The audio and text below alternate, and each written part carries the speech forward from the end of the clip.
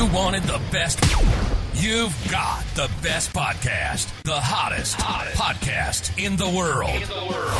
The Chris Voss Show, the preeminent podcast with guests so smart you may experience serious brain bleed.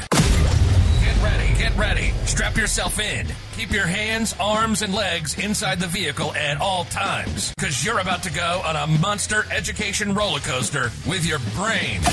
Now, here's your host, Chris Voss. Ow, damn it, I burned myself on the hottest podcast known to man, or whatever the hell the announcer said. Ow, that hurts. Wow. Okay, I'm gonna need a Band-Aid over here. Hi folks, Chris Voss here from thechrisvossshow.com, thechrisvossshow.com. Welcome to another podcast. Who knew after 12 years we'd do another one? But I don't know, we figured we'd do at least one more. Maybe there's another one in the can. I don't know. Tune in tomorrow. Anyway, guys, welcome to the show. We certainly appreciate you guys being here. Remember, the Chris Voss Show is the family that loves you but doesn't judge you, except for that guy in the back, you know, that one wearing the blue shirt there. Wait, I'm wearing a blue shirt. Anyway, guys, be sure to refer the show to your family, friends, and relatives. Put your arm around them, hold them close, look into their phone and say, have you downloaded the Chris Voss Show iTunes subscription to the podcast there? Go ahead and do that, or I might have to hurt you. No, don't say that. I'm just kidding. Those are just jokes. Wait, hold on. My lawyer's calling. Also, go to youtube.com/Chris Voss. Go to goodreads.com/Chris Voss. Go to LinkedIn, the big LinkedIn group over there, 122,000 people, and the LinkedIn newsletter that's so hot. It's even hotter than the podcast. It's on fire. Somebody should do that in the intro, huh? It's on fire. Maybe I'll put that on the end or something. I don't even know what that voice is about. That's one of my other personalities, actually, when it comes down to it. One of the 6. I think it's Sybil. Hi, folks. Here's Voss here with a little station break. Hope you're enjoying the show so far. We'll resume here in a second. I'd like to invite you to come to my coaching, speaking, and training courses website. You can also see our new podcast over there at chrisvossleadershipinstitute.com. Over there, you can find all the different stuff that we do for speaking engagements if you'd like to hire me, training courses that we offer, and coaching for leadership, management, entrepreneurism, podcasting, corporate stuff.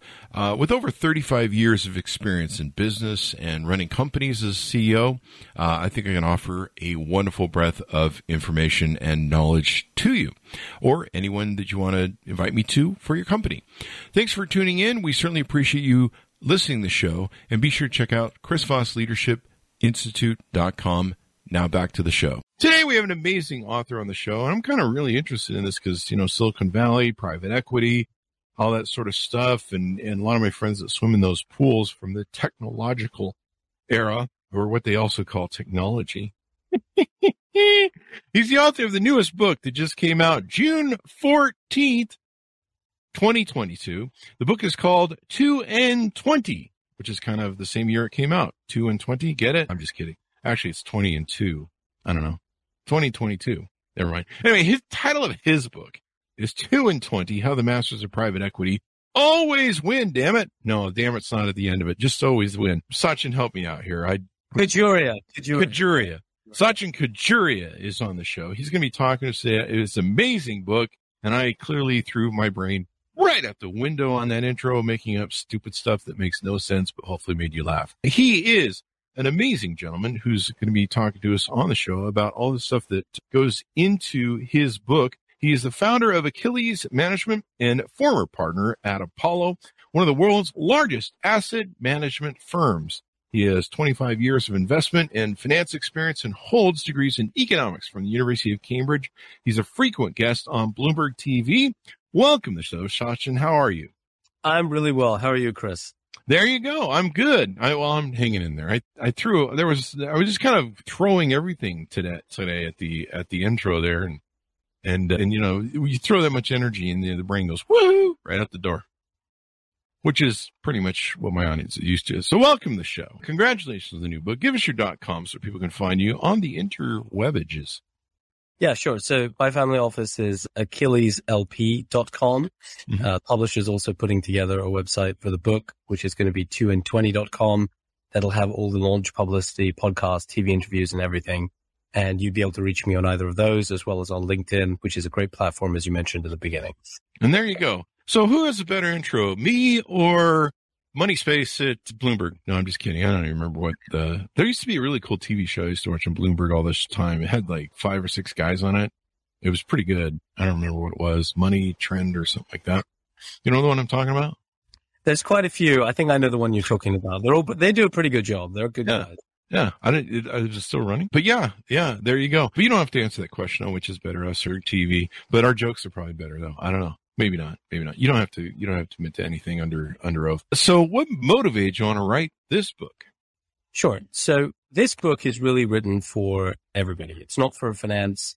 It's not an academic volume that tries to either attack private equity or that space or defend it. It's really written for everyone to try and understand. And much like your show, the way you approach your show and how you talk and how you communicate with your audience, it's pretty direct and it's pretty plain in the way it's written. The motivation behind the book is to try to explain to people what private equity is really like behind the scenes. And there's really 3 reasons for that. Number one, a lot of people don't really think about private equity as if it doesn't affect them. It's Wall Street. It's nothing to do with Main Street. It's nothing to do with me. I'm not in that world. Why should I care? But the truth is private equity is as important to you as the public equity markets. In other words, any of the companies that you buy goods and services for, could be the kindergartens that your kids go to school in, could be your college, could be food retail, could be something to do with your house, your mortgage, could be anything, could be the dating app that you use. A lot of these companies are actually owned by private equity firms. And so the summary is private equity is everywhere. It's all across the economy. And together with other forms of investment strategy that it partners with, like private credit and infrastructure, it's a $12 trillion industry. So you have to think that, yes, it absolutely is relevant because even if I don't invest in it today, I'm probably a customer of it today, or even a supplier, or maybe my firm, the company I work, is owned by private equity. Second reason people need to know about it is that it's probably coming to your pension at some point if it hasn't already. If you have a public pension, if you're a teacher or you're a firefighter or one of those jobs, your retirement system provider, your pension provider has probably looked at private equity and maybe already investing in private equity, even if you don't know it. So your financial future may in part depend on private equity. And the third point is that even if you're not an investor in private equity today, the rules around who can invest in private equity are changing. In other words, it's not just large institutions and big family offices and so on, sovereign wealth funds. It's also going to be more retail investors, the mass affluent, and then going down the pyramid in check size. So you could be faced with a decision at some point, looking at how terrible the public markets are today, how volatile they are, and say at some point in the near future, could be this year, could be next couple of years, hey, I've got this option to invest in private equity. And the truth is I know nothing about it, or I think I know something about it, but I'm not really sure. So that's really the motivation behind this book. It's part of what I call the democratization of finance. It's trying to get the word out there so the knowledge is not kind of just held within smaller circles. What is it really like? And most important, Chris, what is the winning mindset behind the firms that always do well? So when I talk about the masters of private equity, I'm talking about the ones who do it very, very well. What is their psychology? What is their winning mindset? That's what it's about. It's written in a pretty direct style, and I hope people enjoy it. So it's not a tell-all book where I'm going to find out about Mark Andreessen and all his dirty secrets as to why he has that cone head, that giant forehead that looks like he's from another planet. I'm just kidding, Mark. Don't sue me. It's definitely not a tell-all book. It is actually pretty constructive on the industry, but it's frank. It doesn't get into this trap that a lot of people get into these days, that everything we look at, we either think it's perfect or it's terrible. Is our politics perfect or is it terrible? Is the media perfect or is it terrible? Life's not like that. It's run by people. It's a people business. It's not run by machines. It's not automated trading like buying an index fund or something like that. It's highly active management. It's people's judgment, buying companies, hopefully improving them, selling them for a profit and giving you your cut of the profit, hopefully the lion's share of the profit. And so because it's run by people, you really want to understand the psychology. And so it's not really about any one person or any one firm. It's really about how the best players that I've seen in the last 25 years, how they do it well and what you should be looking for when you look to invest in private equity so you know what questions to ask alongside the basics, which is show me the results, show me the returns. You should be looking for some of these factors. Mm-hmm. So your book, hopefully, basically is intended to open up a little bit on what goes into these types of investments and encourage people to maybe, by knowing more about how they work, maybe invest more? Yeah, I think rather than necessarily saying you should invest more, I think it's more about your menu is changing. It's not just going to be stocks on the one hand and T-bills or whatever on the other, plus a bit of real estate, your house or something. It's going to be a bit broader than that. And so at the moment, people do look at some mixture of maybe stocks and bonds, their house. Maybe they have some other things. Maybe they do a bit of crypto. I don't know. But in the future, they're going to be looking at a bit of alternative investment as well. Alternative in the sense of illiquid investing like this. You have to lock up your capital. And so once you have this option, it's better to learn about it in advance. Now, I do a fair amount of this, but I'm independent. I do it for myself. I don't manage money for anybody else. And so the importance of what I'm trying to convey is, what do I look for when I'm looking to invest my capital? And therefore, what I think you should be looking for, all of you should be looking for. And, you can then decide whether it works for you. You can answer that key question. Am I getting adequately compensated for the risks that some folks are taking on my behalf? You don't want to take that decision blind. That's what I'm saying. Yeah. I know, who was it? Fred, what's his face from Union Square Partners. Fred escapes me. He invested in Twitter and a lot of stuff early on. I used to talk to him during the Twitter days of doing stuff, and I think I caused some fights at Twitter. But so what sort of funding do you have to get involved in private equity investing? I mean, how much money do you need to have? I mean, that's really a brilliant question, because the truth is it's changing and it's coming down all the time. If, for example, take a few years ago, you're a private individual or it's a family office, you'd probably have to put several $1 million to work in a big fund, like one of the big guys, right? One of the funds run by one of the big firms. That could be 5 million, it could be 10 million, but it's going to be, a few $1 million at least. Mm-hmm. In some cases, it's much more. What they've now done is they've now cut those checks into smaller pieces. So some investors, I'd call it more the kind of mass affluent category, can probably go into feeder funds. So if you have a bank that manages some money on your behalf, then that fund aggregates checks across a lot of folks like you. And maybe you only need to put in, I say only, $100,000 or something. But that's also coming down. So you're going from millions to hundreds of thousands to slowly tens of thousands. And so the point is not necessarily this is on your individual menu today. It could be, you have to talk to your bank, your financial advisor, but it's coming. And that's what I want people to understand. So when it comes, they're not looking at it going, I really have no idea. And, what is this? We don't want that. We want people pretty educated, or at least educated enough to decide whether a portion of their long-term savings should be going into this to help with their retirement funding. And I think it's important to remember, Chris, that this form of investing generally works. I think with the best firms, it works really well.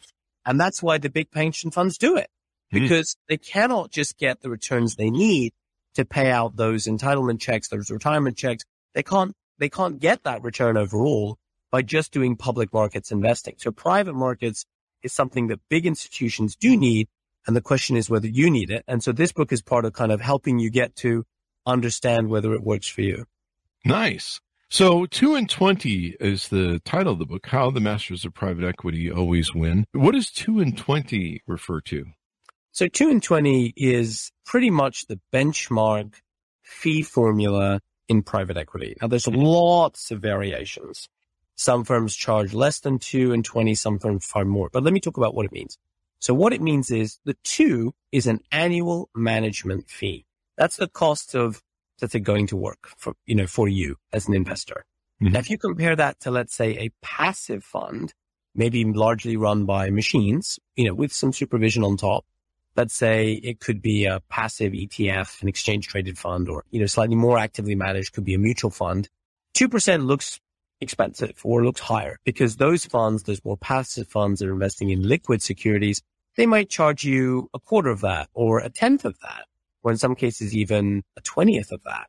But think about what you're getting. You're actually getting the experience of people who are experts at this kind of investing. And so that's what you're paying for is you're paying for kind of the salaries, you're paying for the lights to be on, you're paying for them to invest in all the technology they need to make their investments. That's the 2%.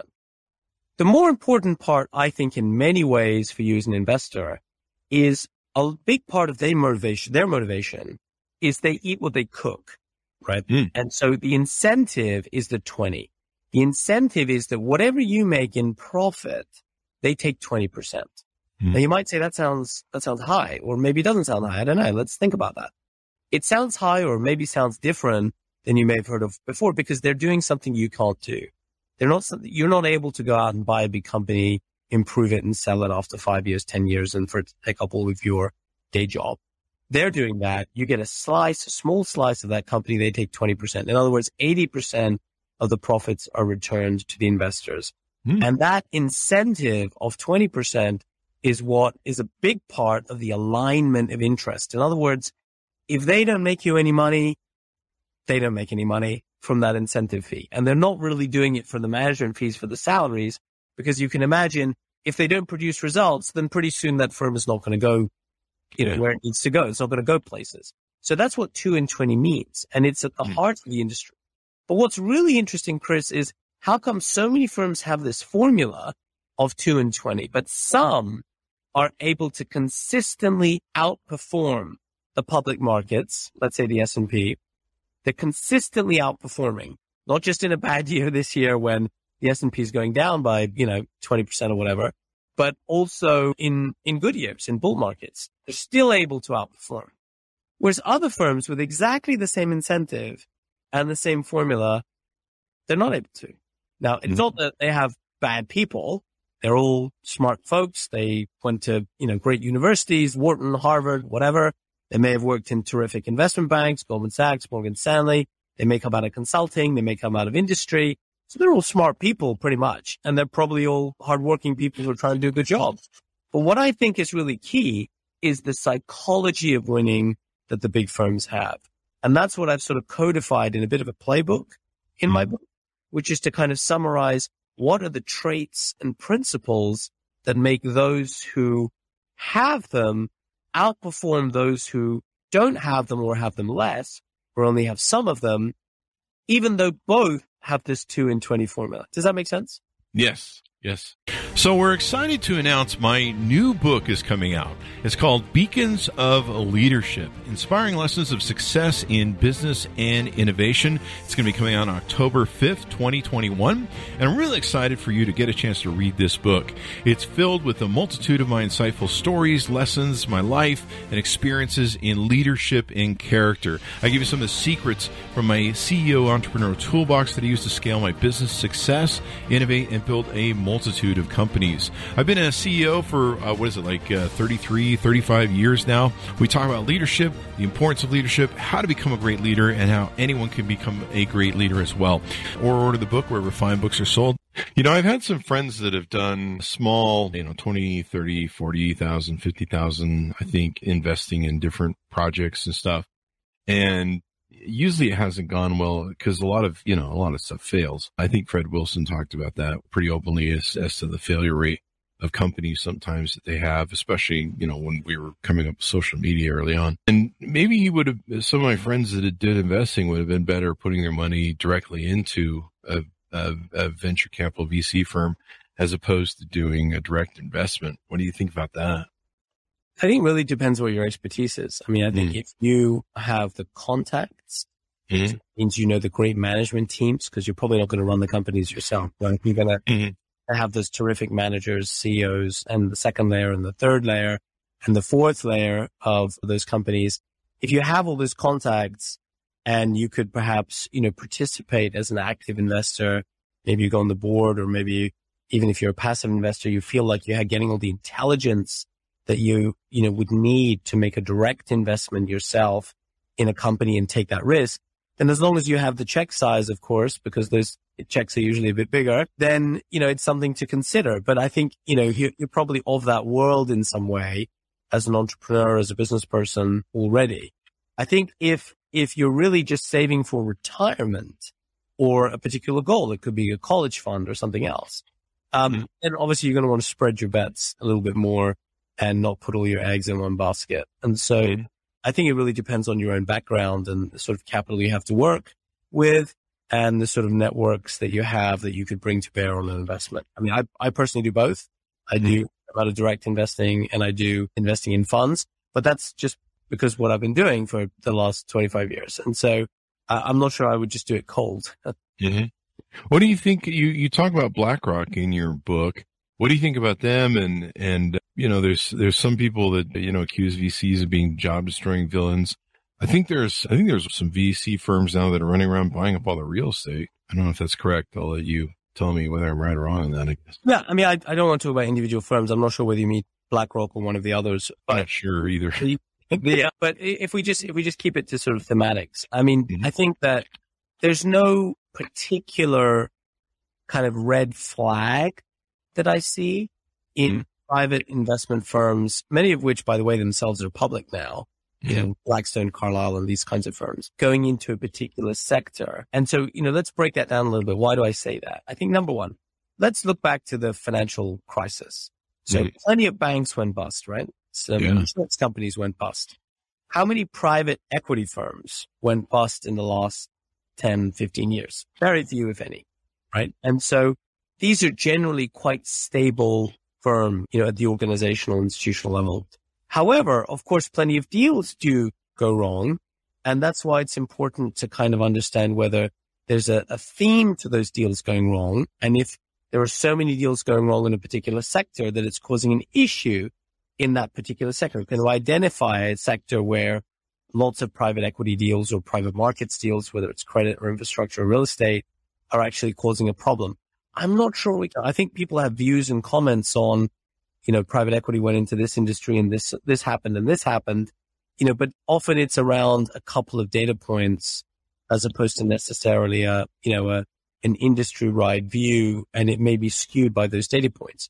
Having said that, of course, and, the book is pretty frank. I mean, is there a role for people to keep an eye on what's happening? Should the regulators be looking at least and doing their job and looking at all these things? Of course they should. I mean, they should be checking that these issues are not emerging, but I don't think we've found that. I think what we've actually found is more often than not, on the other hand, private capital can end up going into industries where nobody else wants to know. Governments don't want to bail them out. The banks have sort of retrenched from lending. And so there are plenty of situations where if it was not for private markets firms, private equity companies, private credit providers, a lot of companies would actually have gone to the wall, right? Yeah. I mean, just let's think about the pandemic. And so, what were the kind of deals that private equity firms are doing in the pandemic? Well, they were lending or investing in airlines, hospitality, restaurants, all the things that basically had to stop work, right? Those industries were not bailed out. And in many of those cases, things were very hard. Things probably are still very hard, and we will have sympathy for that.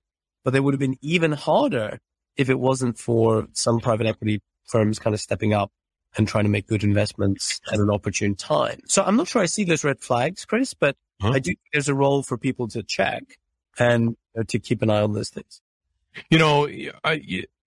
Private equity, probably if it wasn't for them, we wouldn't have social media and all this stuff that has become a thing people live off of between Facebook, LinkedIn, and all this advertising. I mean, both Facebook and Twitter. I mean, I think Twitter's still trying to turn a profit technically. I think it did it 2 quarters or something, or 1.5 quarters. But, to be funded like they were for almost, I think, 10 years before they went public, only something like that, like private equity could stand behind them, and Amazon, where, I mean, they lost money forever on purpose to reinvest in funds. Most banks would be like, hey man, we want our money back. Yeah, this isn't our gig. Let's think about it. A couple of guys in a garage, go to a bank and they say, oh, this is a great idea. We're really smart and we're going to create the world's biggest XYZ, or we're going to create some idea.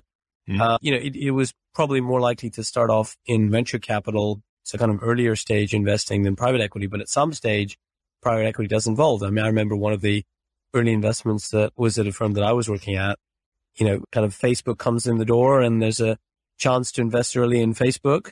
And there were real questions about, what are their alternatives? And they may have had limited alternatives, although at that stage they had plenty of people interested in funding them. But it wasn't like banks were sort of, banks were kind of falling all over themselves to do so. And so, there are plenty of deals that come up in the market in private equity where, growing companies that have had initial venture capital investment then go to private equity to see if they can provide the next stage of funding so they can go from successful startups to really bigger companies, more mature companies.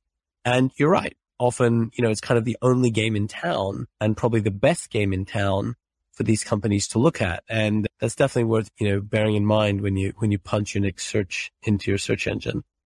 Wow. Yeah. What else have we touched on that we can tease out about the book?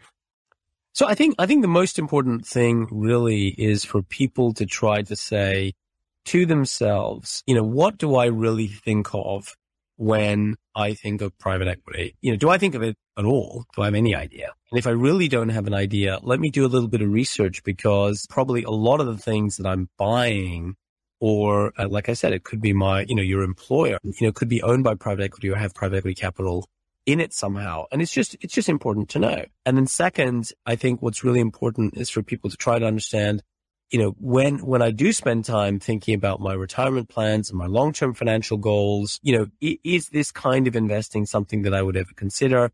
If not, is it because I don't really know anything about it? And should I at least learn? And so I think those are really big calls to action. When people ask themselves what they know, and if the truth is they really don't, I would hope they would have a look. And one of the biggest questions I can see people having is, okay, I've read the literature. I did a bit of research on the web.